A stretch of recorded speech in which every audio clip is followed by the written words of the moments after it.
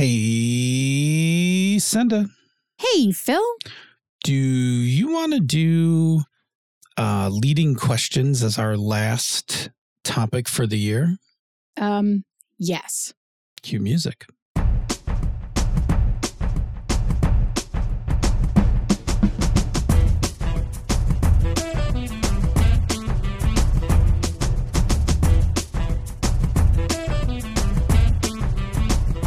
And welcome to another fine episode and the last episode of 2023 for Pandas Talking Games. I'm one of your hosts, Phil. And I am your other host, Senda. And before we jump into the topic, some housekeeping. This is, as I've now mentioned, I think twice in the intro, the last episode of 2023. You are going to be listening, if you're keeping current on us, you are listening to this the week of December 4th. We will not be back until the week of January 8th. It is our custom to take a month off and just relax, recharge, and do holiday stuffs. I've already done holiday stuffs, but we can talk about that in the lounge.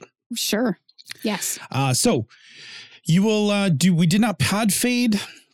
We did not disappear. We are absolutely coming back. We're just taking time off for the holidays. So thank you a bunch. We'll see you the week of the 8th. Yeah. So happy holidays and happy New Year. Holidays. Happy holidays. And and happy New Year. And you can still send us topics even while we're not actually on the air. We will take them and then we'll start next year with a nice big bucket of them. And that would be awesome. So don't feel like we've disappeared. We'll still be on social media and stuff. Drop us a note, however you like to get that to us, and we'll take them. On the topic of topics, what is our topic for tonight? Yeah, on the topic of topics. Well, we got a question from Masakomi on Mastodon, which says, in the Feel the Beat episode, you mentioned that it might be worth doing another episode about asking leading questions. I am currently in the process of writing a series of archetype/class descriptions for my game that are comprised primarily of leading questions. So I would definitely be interested in hearing your current thoughts about that. Awesome. Mm-hmm. We like leading questions. And so when we went back to try and find, we knew we'd talked about this before and we had to go search it out. And the last time we actually talked about this or did a whole episode on leading questions, even though we've referred back to it a lot of times, was episode 31 of Pandas, which was in October, I believe it was October of 2016. Indeed, it was 2016. Holy cow. It's been a while. And that episode is actually old enough that is only available to our patrons at this time. So over 300 episodes ago. A long time ago in a podcast far, far away. I was recording in a basement, I think, back in those days. You were. And those were the days that I also might have been recording in a basement. I recorded all over the place. Anyway, I hadn't rearranged my whole office yet. Pandas 31 wasn't the only time this topic's been discussed on the network. The Misdirected Mark boys and I did this in Misdirected Mark 370, which I think is August of 2019. Yeah, so that's still like 4 years ago. Sure, and a whole pandemic. And a whole pandemic ago, yes. Which is all to say that it's about time we do another episode on leading questions. About time. So I borrowed a bunch of stuff from our previous notes, as I was back in the day, the primary show writer. Yeah. For Misdirected Mark. And I grabbed show notes out of Pandas 31 and Misdirected Mark 370, pooled some of those ideas together. We're going to mix them in with some of our current ideas and give you a show about leading questions. Yes. So, yes, we are. I guess, how do we start this thing? With a definition. Oh, that's my part. Yes. Yeah. That was a good leading question right there. Yeah, thanks. Thanks a bunch. Okay. So let's define leading questions, right? Leading questions are questions that prompt and elicit a specific, and we will say narrow, response based on the way in which they are asked. Now, I say narrow, we're going to contrast that to open or broad will be the other type of question, and we'll show you that in a second. But let's go back to a narrow response based on the way in which they're asked. I will give an example.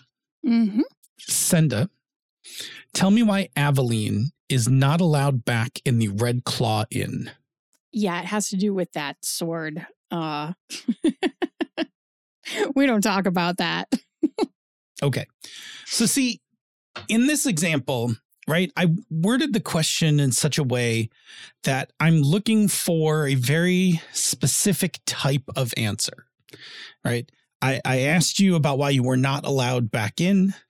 So I'm looking for the reason why, because I want to use that in some part of the upcoming scene, right? I want to pull that in and use whatever that was, right? In your case, it has something to do about the sword. I probably, if we were playing in this game, would pin you down and tell you to give me a little more material on that. So I knew what to do with it. I would definitely, in the moment of actual play, probably give you a scene about what had happened. There we go. Yeah. And then that way I could use that material. Okay. So let's contrast that to a more open question where we're using broad or not constraining wording. So same question. Senda, tell me about a time Aveline was at the Red Claw Inn. Yeah, I visited because I heard about their sweet potato soup, and I just went and had a quiet dinner. Yeah. So see, in this case, I don't even know what kind of answer I'm going to get. Yeah. Right. There's no, before I was looking for the reason why you weren't allowed back, i.e. kicked out. Here, I just asked you to tell me something about the Red Claw Inn. Neither one of those questions is better than the other, but they each have a different purpose. Yeah. And I think the thing, we'll get more into this, obviously. The thing to note is, I think my investment as a player is probably less that I just went and had dinner there. Like, I know what it is. I ate there once versus, we had a bar fight and someone, had a sword that I maybe stole and then got kicked out for having it, but I never gave it back because I was so mad anyway. Yeah. So you know what I'm going to do? I'm going to juggle our notes here for a second. Why don't we talk a little bit more about what leading questions do, and then we'll get into how to make them. Yeah, that sounds great. Okay. So you were kind of already starting down that path. Why don't you go ahead and take it a little further? Yeah. So what we were really going to talk about is what is the purpose of a leading question. And that is what I was starting to walk my way into, which is to push answers from the players that you're directing for a specific purpose, right? You're going to use whatever reason it is that I can't go back to the Red Claw Inn. That has a purpose in your story, right? Potentially. Yeah. So for instance, by way of this, right, let's just say we're ad-libbing this. We're improving our game here. Sure. And I know that I want to do a scene in a tavern. I've come up with the name of the tavern either from my prep or from some random generator. And I know that I want this scene I want tension to be in this scene, right? Because I need you to do something, like I need you to go seek out a contact, which would be relatively easy to do if there was no challenge or problem at the inn. Yes. But I want there to be a problem at the end, right? So yes. I want you to go looking for this contact, but I also want to complicate the scene and create some drama and some chances for some dice rolls by making your arrival into this tavern problematic. Yeah. Right. So I use a leading question to elicit from you the why, so that I know when you walk in how to kind of play what happened. Yeah. And you also gave me, and we may kind of talk about this a little bit more later, but you also gave me a moment to personally invest in that answer, right? Sure. As a player, I care more about my answer than if you had just as a GM told me you're not allowed in the Red Claw Inn anymore because you got in a fight there once. Oh, 100%. Right. 100%. Right? Like, It's way less interesting if I tell you. And also yes. it is, it clips some of your authority. Player authority, right? Like if I just tell you like, oh, you once took a sword from here, you're not allowed in here. You might be like, well, why would I have taken a sword from here? Like what, what, how does that happen? What other choice could I have made? It was painted blue and it was on the wall and I was on a date. Sure. Great reference, by the way. Great reference. But yeah, so those things, right? The purpose of them when you're a GM, right? The purpose is to like, I do them as a GM when I'm looking for something that I want to pull into a scene, right? Yeah. And I kind of know what I want. So, and it's almost always conflict or trouble. Right. Yeah. I mean, sometimes it won't be. Sometimes it might be. I might ask a leading question about like, why do you owe this NPC your life? Sure. But right? you could also ask me a question like, why is the Red Claw Inn one of your favorite places to go? Sure. Right.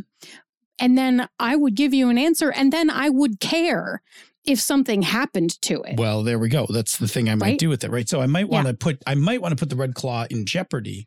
Yes. And so then I might ask you something positive about it so that I could then use that. Now, another way I could do this is let's say that and again, I do a lot more of these when I am improvising games, but I will say, I do sometimes put leading questions directly into my prep as a way to just like make sure that I prompt the players about a thing, especially if I don't really want to make up a reason for something. I will just drop myself a note in that tells me to ask a leading question to a player or the table. Yeah, I'm jumping in because if you want to literally hear Phil do this, I think you can kind of hear me doing this in a myriad of back episodes of She's a Super Geek, right? You could go find it if you wanted to. In one shots, it's very helpful to get people invested and get a story going quickly. But the reason I wanted to call this specific thing out as what you have just described is the first episode of the third arc of Children of the Shroud. So if people are listening to Children of the Shroud, you asked a question, which was, how did you know Morris? Oh, yeah. Which ended up being really important to how that entire arc went for the game, because the assumption was, you do know him, right? That's where the question was leading. You do know him. There's no, I've never heard of him, right? There is only the openness of how much are you committing your character to this relationship, which is how deep you feel like you want to invest in it, right? Yeah, absolutely. And again, the thing is, I knew from writing that episode, right? I knew that if the players weren't really invested in Morris and in what actually happened to him, that they might not be as motivated into the story. Yes, absolutely. Right? Because the truth of that story, not to go too far in case you haven't listened to it, for people who haven't listened to it, but the truth of that story is it's kind of like, it's not a major magical crime that occurs, right? It's bad. Don't get me wrong. It's a mundane person using a magical potion. That's not the part that's really bad. No. But that's how they discover it, right? They discover they discover an NPC who's using this magical potion, right? Now, that might not be that interesting, but when that person is the NPC whose house where Morris died. Yes. Right? At his party. In his pool. In his pool. Suddenly, there's a lot more at stake.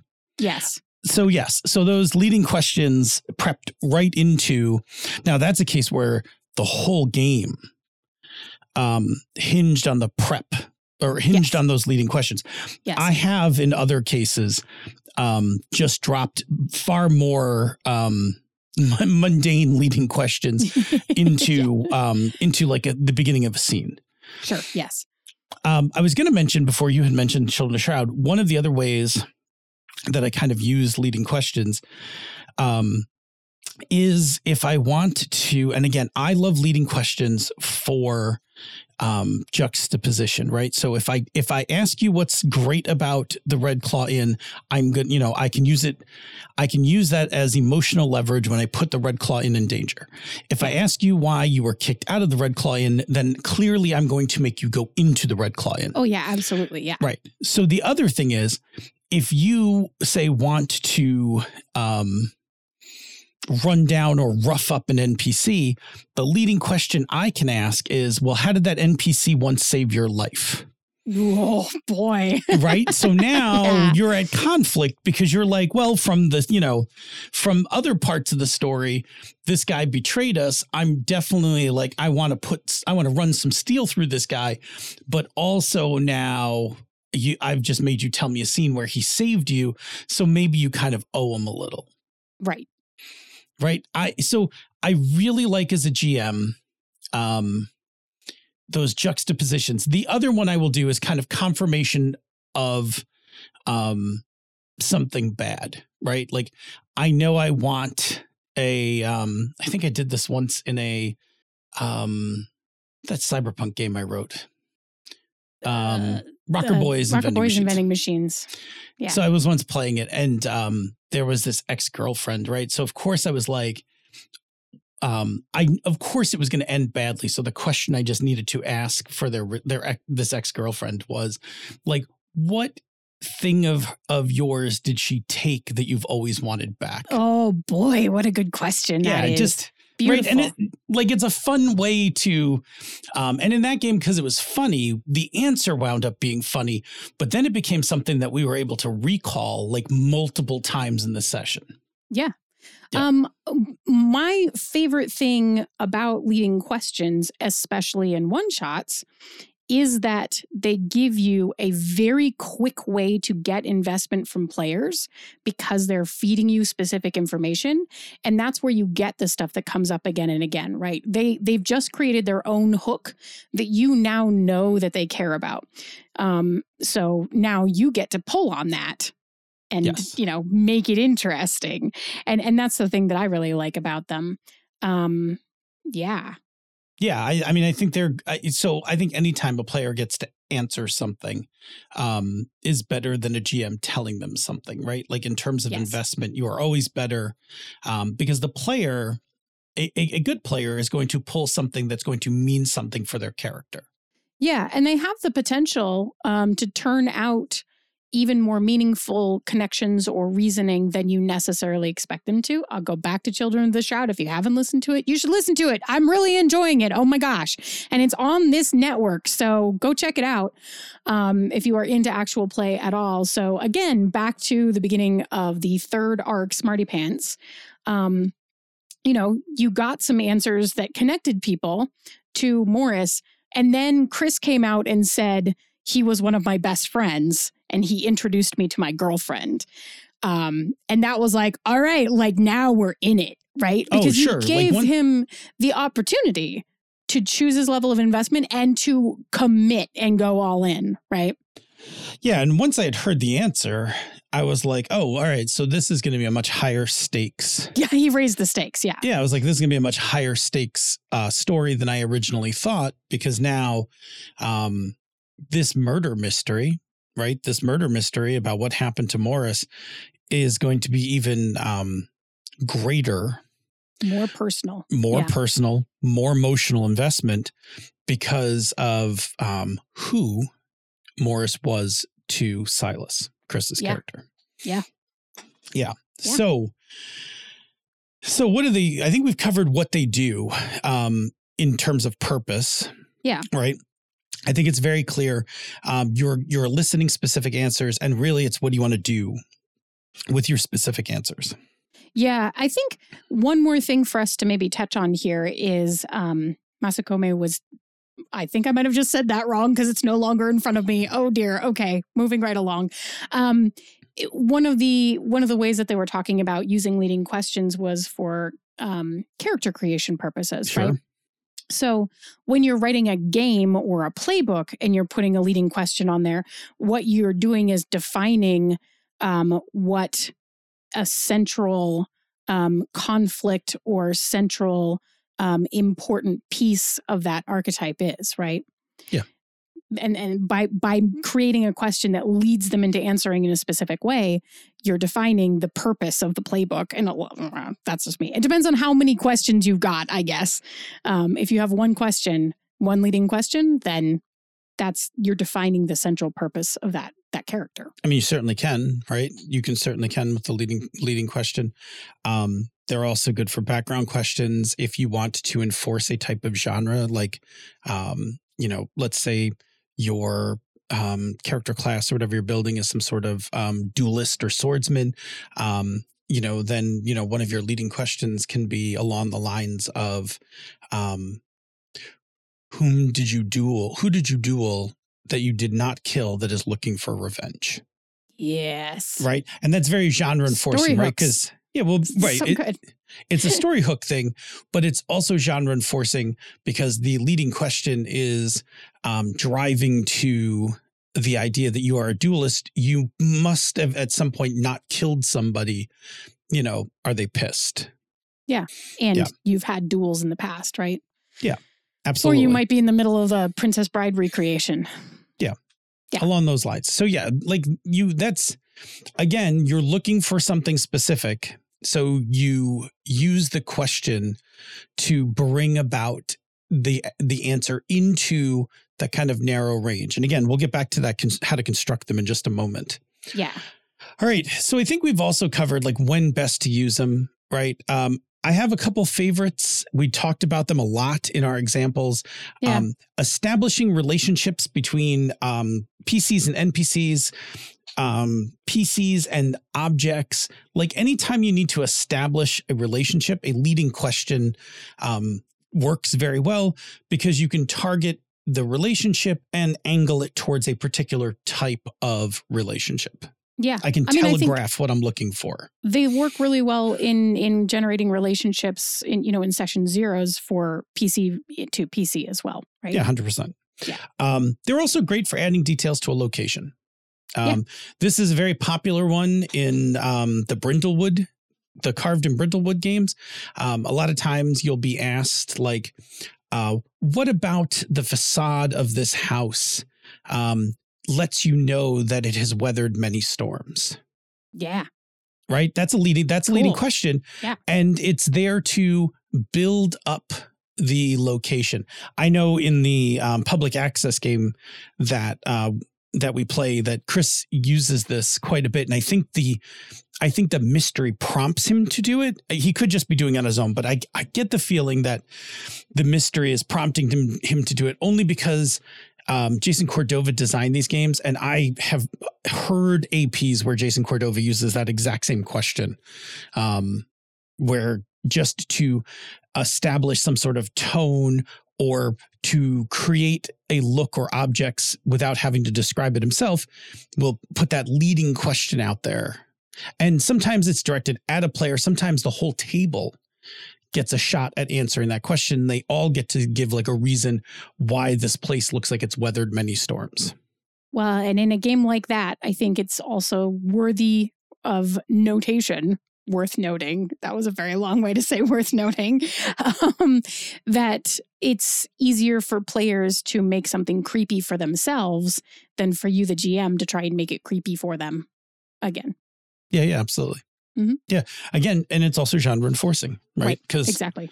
The question I'm asking you is to kind of enforce this genre. Tell me why it looks like this place has weathered many storms. Like great for like a creepy New England lighthouse. Yes. So good.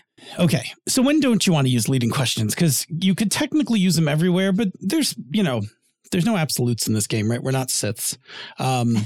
So when wouldn't you use leading questions? Yeah, the times when I would avoid them are when you want to give them latitude, your players, that is, you want to give them latitude to determine something. Like you might just want some details about the Red Claw Inn and you don't need anything specific. You just want some information about it so that to help you out in terms of creating that atmosphere. So you might just say, hey, everybody tell me like what's one standout thing about the Red Claw Inn. And somebody might tell you that it smells like crab claws. And somebody might tell you that the floors are explicitly clean. And somebody might tell you that Thursdays are when they do their sweet potato soup, right? Like, Sure. And somebody might tell you there's a blood stain on the counter for the bar, right? Like you don't know what you're going to get. And you can, when you don't necessarily care about what you're going to get, you just want to foster a little bit of investment in a thing, and you want to give them really broad freedom about it, then you can be much more open about your questions. You don't have to be super leading. Yeah, absolutely. I will also say along those same lines, if you want the group to come up with an answer for something, like you want them to collaborate on something, sometimes you don't want to constrain them to a specific thing. You want to just like let them, work in a large space. So you would use maybe like a more open question. Yeah. If you're asking, why did you travel to the mountains of doom? You might just let them come up with that if there's four minds together thinking about it instead of, a more leading question about why are these mountains where you have to destroy the ring? Sure. Okay, so let's talk about constructing some leading questions, right? Yeah. So we know what they do. We gave a bunch of examples about, using them and kind of getting them in your game and stuff like that. But yeah, let's talk about making one, right? Like there's a little bit of a breakdown here that I don't think a lot of people break down because I think once you hear one or two leading questions, you're like, oh, I got it. I can make leading questions.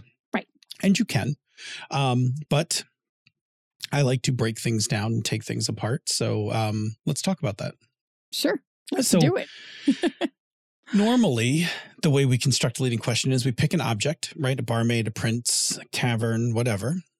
We decide what we need from the answer. Right. So that's the first way we're going to narrow the field is, do we want information? Do we want status of a relationship? Do we want a historical fact? Do we want a threat?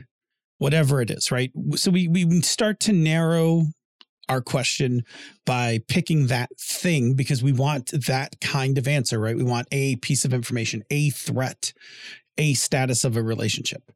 And then we can narrow it further by putting kind of a slant on it, right?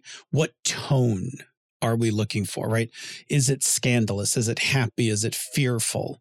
Give you an example. Tell me why you're not allowed at the Red Claw Inn anymore, right? It's a leading question. It's not super narrow. If I was like, tell me the scandal that resulted in you being banned from the Red Claw Inn. Yeah. That's more narrow. Tell me the duel that occurred in the Red Claw Inn that has permanently banned you, right? You can narrow it even further. Yeah. Tell me about the duel you lost at the Red Claw Inn. That's why you can't go back. Yeah. Who's the lover you jilted? Woof. That will prevent that keeps you from going back to the Red Claw Inn. Yeah. Right. Those are like, so the first part, right, when I was just like, why aren't you allowed to come back? That is kind of narrow, right? That's more narrow than an open question because I am looking for a particular thing. But I can put a tone on it and narrow it even further. Yeah. You can get more specific. Exactly. Mm-hmm. Right. And when I say narrow it, I mean the range of answers you can give me against all possible answers has gotten dramatically smaller. Yes. Once I stick tone on it, right? Yeah. Okay. So again, if we look at the Red Claw Inn, right? The Red Claw Inn was our object in that question. Mm-hmm. We wanted a relationship status and the tone was problematic, right? Because the result is why you can't come back. Yes. Right? Like there was the tone of it was, I am looking for a problem here. And clearly it's a problem I'm going to bring back up. Oh, yeah. Yes. Like I have made it a problem. I'm making you make it a problem so that I can make it into drama. Yes. Okay, cool. All right. I think we've done a pretty good job of talking about these, why they're helpful as a GM, right? As a GM, they are great tools for, look, here's the thing. For every leading question you ask at the table, you could have just made up the answer yourself. Yeah. Okay. Yes. We said it earlier where, first of all, you had said that it lacks emotional investment if I just tell you you were kicked out of here. Yes, it does.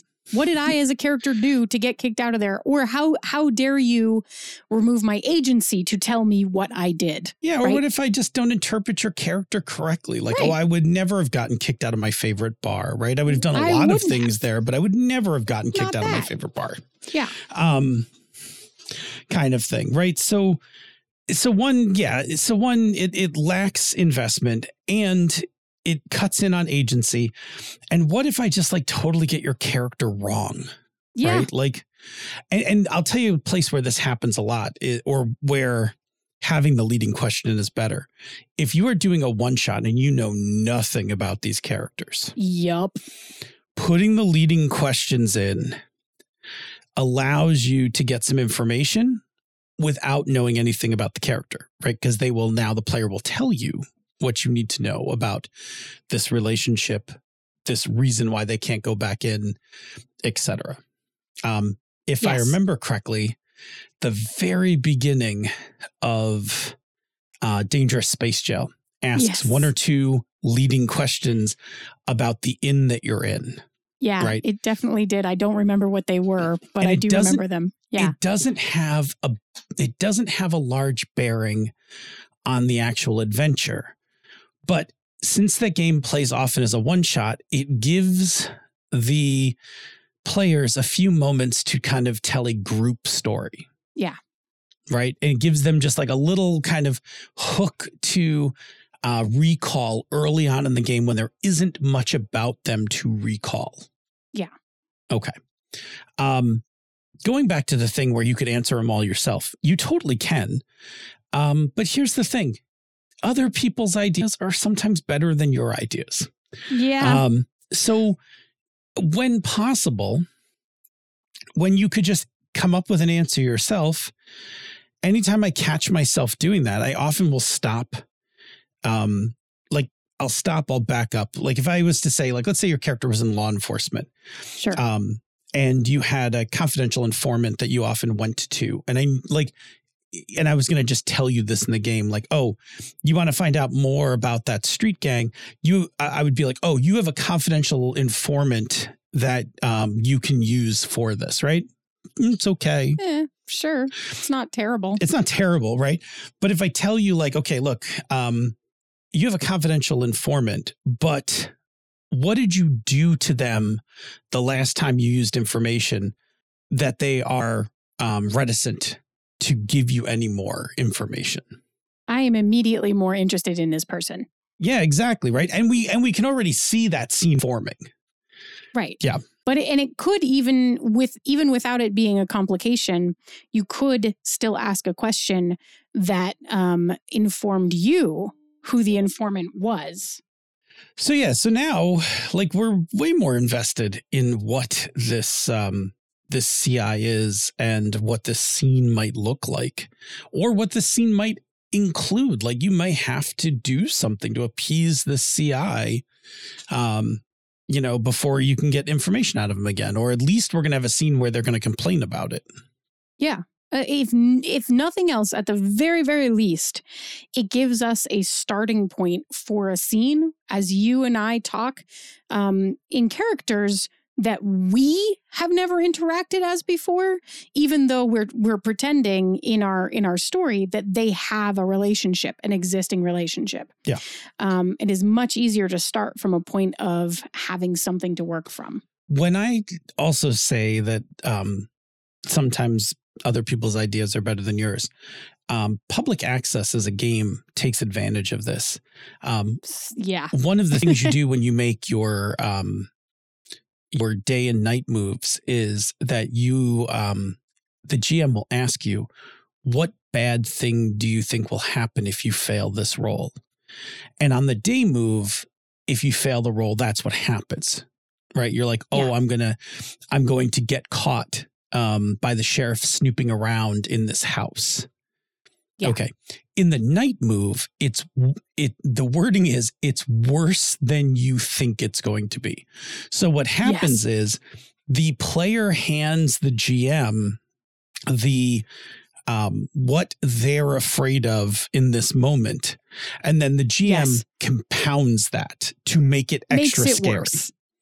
Yes. Yeah. And that's a great way of just, instead of, the GM saying like, oh, you failed your roll, this thing happens. And maybe the player's like, oh shit. Or maybe the player's like, meh, who cares? I can deal with that. Right. By making the player tell you what you're afraid is going to happen. Goes to one, the emotional investment point, two, the moment as many GMs will have where they're like, wow, I did not see that coming. Yep. Kind of thing. So those are really, they're so good. I am such a fan of playing off of each other in a game. Like I like throwing something out like as a question and then playing off what comes back. Like I love that as a GM. I love the challenge of it. Like if you tell me that, your confidential informant, you let them sit in jail for a couple days, right? Because you were doing something else when they got busted on a minor issue or whatever. Like I now have like the basis of how the scene's going to go, right? Yeah. Like I know that I'm going to give you shit about me getting locked up, Yeah. I immediately have a better understanding of how this scene is probably going to go. Exactly. Now, if I wanted to speed the game along, right? So this is another thing where it's helpful as a GM. I can use leading questions as well. I can make the road bumpy or I can make the road smooth, right? So if I want to make the road smooth, I could be like, tell me why your confidential informant is always so reliable. Sure. Right? No conflict there. And in fact, not only no conflict, I'm basically signaling you whatever I give you in this next scene is good. Yeah. Right. I don't have to double check it. This is going to be reliable. So I can do it both ways as a GM. I can use it to make a scene more complicated, right? So we can have a whole argument about why did you let me rot in jail before I'm even going to be convinced to give you any more info, right? I can just run you around on that for a little bit. Or if I want this part to go quickly because I just want to give you this info and get to something else later that's more that I want to focus more time on, I can use that same question to shortcut why this is going to be easy and why we can kind of zip through that scene. In fact, you don't even have to have the whole conversation. I can be like, oh, you went to see your informant. And after, you had a cup of coffee with them, they told you that the word on the street is it's this guy. Right. Yeah. And now I can take and that now as we just reliable. moved on from that and we can get to something else that I want to put the focus on. Yeah. That there's theoretically something more interesting. Yeah. So time management. Yeah. Time management, scene management. I mean, GMs don't always want every scene to be a production. Like sometimes you just want a scene to get through it so that you can get to the other scenes that are like where you really put your like meat and potatoes. Right. So, sure. And I know like I do this a lot in mysteries because mysteries are one of those things where players wander around like poking everything or talking to everybody. And sometimes like a couple of leading questions will help smooth over a section so that we can get back onto the better part of the mystery or some action that's going to occur as a result of the mystery or something. Yeah, I think that's a really important place to use them to smooth the path, right? Or to get people out of things that they could potentially turn into red herrings, even if you didn't intend them as red herrings, right? Because we all know that happens sometimes in mysteries. That informant one is absolutely a place where players could go on the red herring. So by just totally establishing like, why is this person so reliable, or why are they such a good source of information or something, you've kind of like, you've flagged to your players, not a red herring. This is not a red herring. Please take these words to be real. So I think that we've done a good job here talking about why they're helpful, to GMs, right? You farm the table for ideas. You can constrain ideas into particular places. You have created emotional investment. You can make things more complicated or less complicated. Yeah. Yes, you can steer the game into the important parts and smooth past things that are not important to your story. Okay, so why don't we, before we close out this discussion on open questions or on leading questions, yes, why don't we talk about the open question? It's not a terrible thing. Sure. No, it's definitely not. There are times and places for it, right? There are times and places for it. I would even hazard to say, as we say for so many things, it is a spectrum, right? Because you can ask a question that is somewhat leading or very leading or super leading, or you can slide it back along the scale and ask a question that's a little bit leading, but mostly open, right? So we are talking about exact opposite ends here. Boy, if this show doesn't have some central philosophies, right? I know. Spectrum is one of them. Yes, spectrum is absolutely. These things are analog, not digital. Yes. So open questions are good when you don't even know what you want, right? Or maybe you don't even have a purpose for them. Like I use leading questions when I have a purpose. I use open questions when I'm just kind of like, I don't know. Everybody tell me a thing about this place, right? Yeah. I don't know if I'm going to use everything that everybody tells me, but one of you is likely going to come up with something where I'm like, oh, that's interesting. Or who knows? Later in the scene, I might work another thing in. Yeah. It will give you more of an array of possibilities for different and potentially unexpected answers, or just more stuff to work with. It's just going to be a broader range. Yeah, because absolutely. It was open. Yeah. They're really they're good in that respect where, again, sometimes I like unexpected answers. I used to, when I gamed more, with Tony the Rainmaker, throwing open questions, right? Throwing open questions on the table.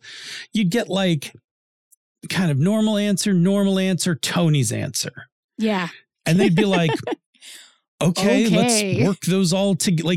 Let's make them all work together kind of thing, right? It would make this really kind of interesting thing. If I had narrowed them on Tony, then, I can get a specific response from him with a leading question. But sometimes having, especially if you have a player who's got some really non-linear thinking, throwing out open questions can be a lot of fun.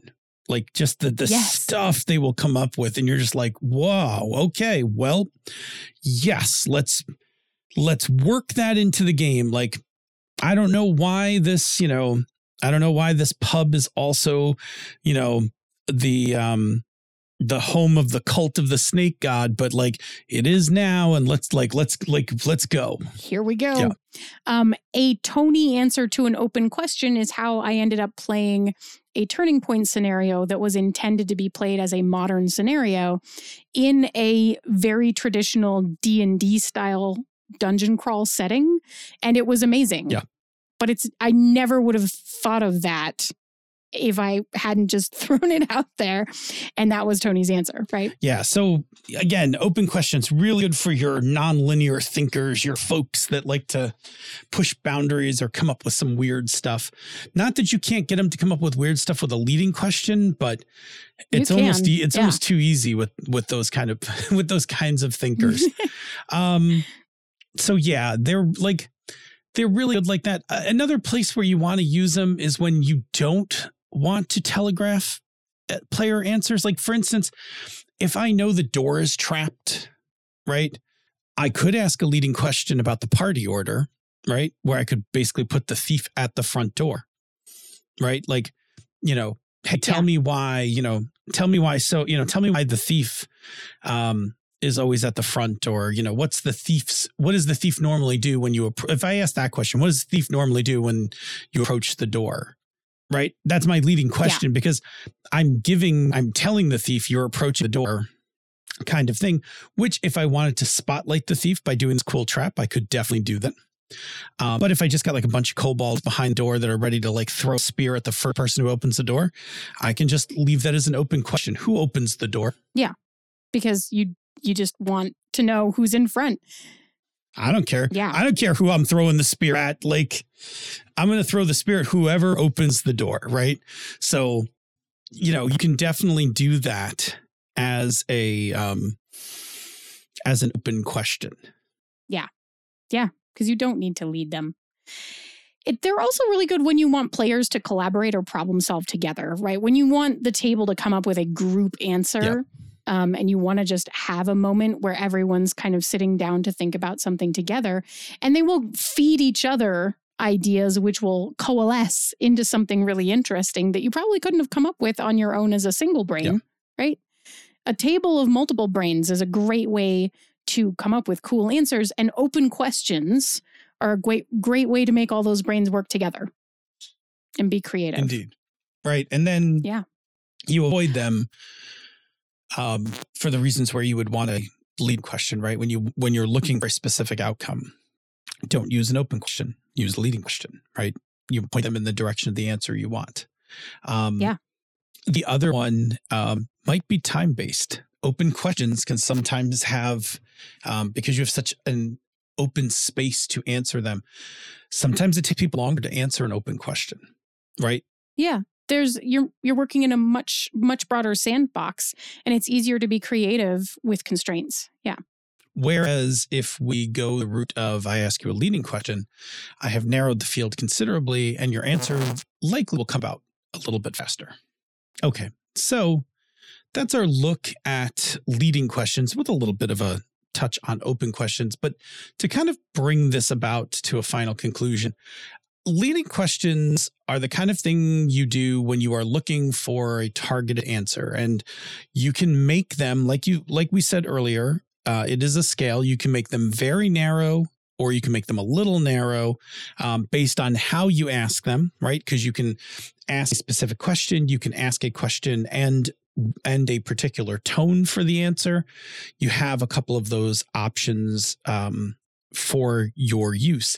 And then they're incredibly useful as a GM, whether you prep your game or whether you improv your game. You can absolutely prep leading questions into your prep and then just use the answers and play off them at the table. And if you're improv gaming, you can 100% just use leading questions to get information or bits for you to use as to incorporate into scenes. And then also, I will say this, from a player perspective, players can also use leading questions. We didn't talk about this a lot, and we could probably make this into a whole separate episode, but a player can ask a leading question to a GM. Yeah, absolutely. Like, that is a thing you can do to narrow the GM's way they want to answer it. Now, again, this is a whole other episode, but that is an entire possibility, and I'll leave it at that. But explore that idea if you haven't thought about it more. Explore the idea that you could ask your GM some leading questions. Okay. Does that seem like a good wrap up on our topic? Yeah, I definitely think it does. Okay.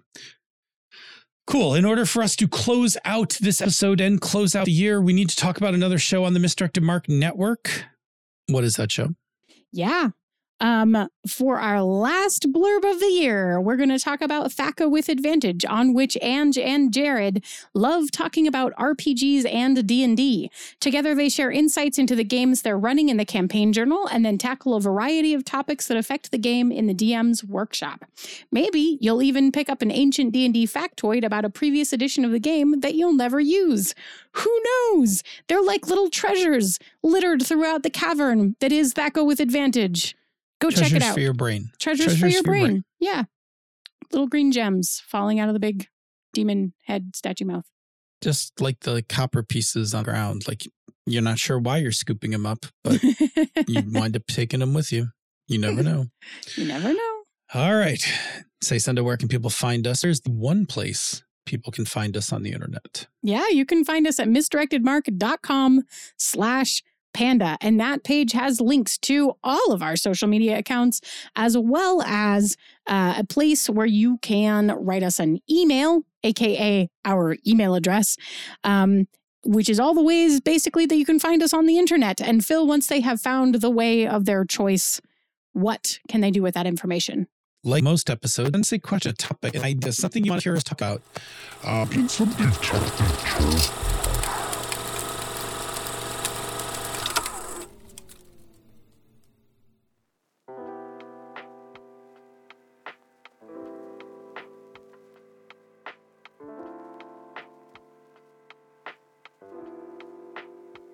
Well, folks, some say Phil's words of wisdom were too pure and perfect that night. The microphone simply kept it to itself so that the spirit of wonder could prevail this holiday season. As the pandas tucked themselves in for the holiday break, they took great care in keeping their mailboxes available so that you, dear listeners, could send in your questions and create a bountiful pile for them to sort through once they wake from their slumber. Over in the Slack Room for Life, where the Misdirected Mark patrons are able to gather, the holiday festivities continued. There are discussions of anything ranging from gaming to Star Trek to recipes are happening daily. Oh, what's that, dear listener? How can you join the Slack Room for Life? Why, it's quite simple. Just browse on over to patreon.com/MMP and join up as part of the small council or even be a part of the high court. This bounty also includes a seat at the Bamboo Lounge, where you can hear directly from the pandas themselves, the tales of their adventures in life, and more. Oh, speaking of pandas, I believe we have one final words of wisdom from one of our pandas. If there are any other ways you wish to help embolden the spirits of the pandas here at the show while they are on break for this holiday season, what is it that could also help out, Senda?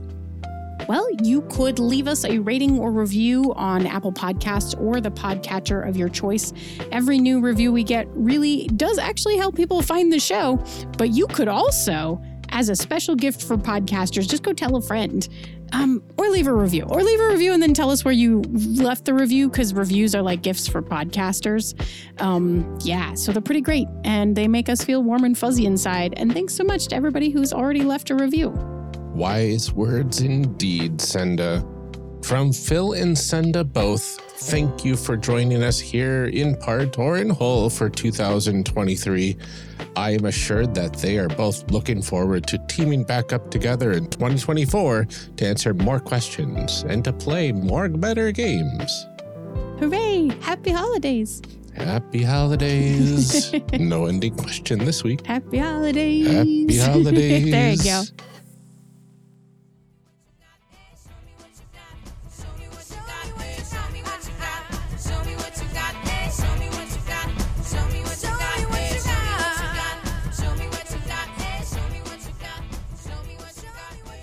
This show is a joint production of She's a Super Geek and Misdirected Mark Productions, the media arm of Encoded Designs. Show me what you got, show me what you got, show me what you got, show me what you got, show me what you got, show me what you got, show me what you got. Bloop. Clicky. Did you actually do it? Mm-hmm. I Okay. did click. Did you click? Yeah, I did. I heard a sound. Yeah, that's because I was automatically pulling my keyboard towards me as if it would do something for me, but it is not hooked up to this computer. And then I went to put it up and it went and flopped over. Okay. Bloop. Handily, my heat came on right as we started doing the quiet part, which is the thing that I'm always worried about as background noise. So I don't know. I can't hear it. So yeah, hopefully it doesn't pick up on the mics at all. It's pretty quiet. So all right. good. You ready? I think so. Okay. Bloop. Do, do, Do, do, do, do, do, do, do, do. do. Show me what you got. Show me what you got. Show me what you got.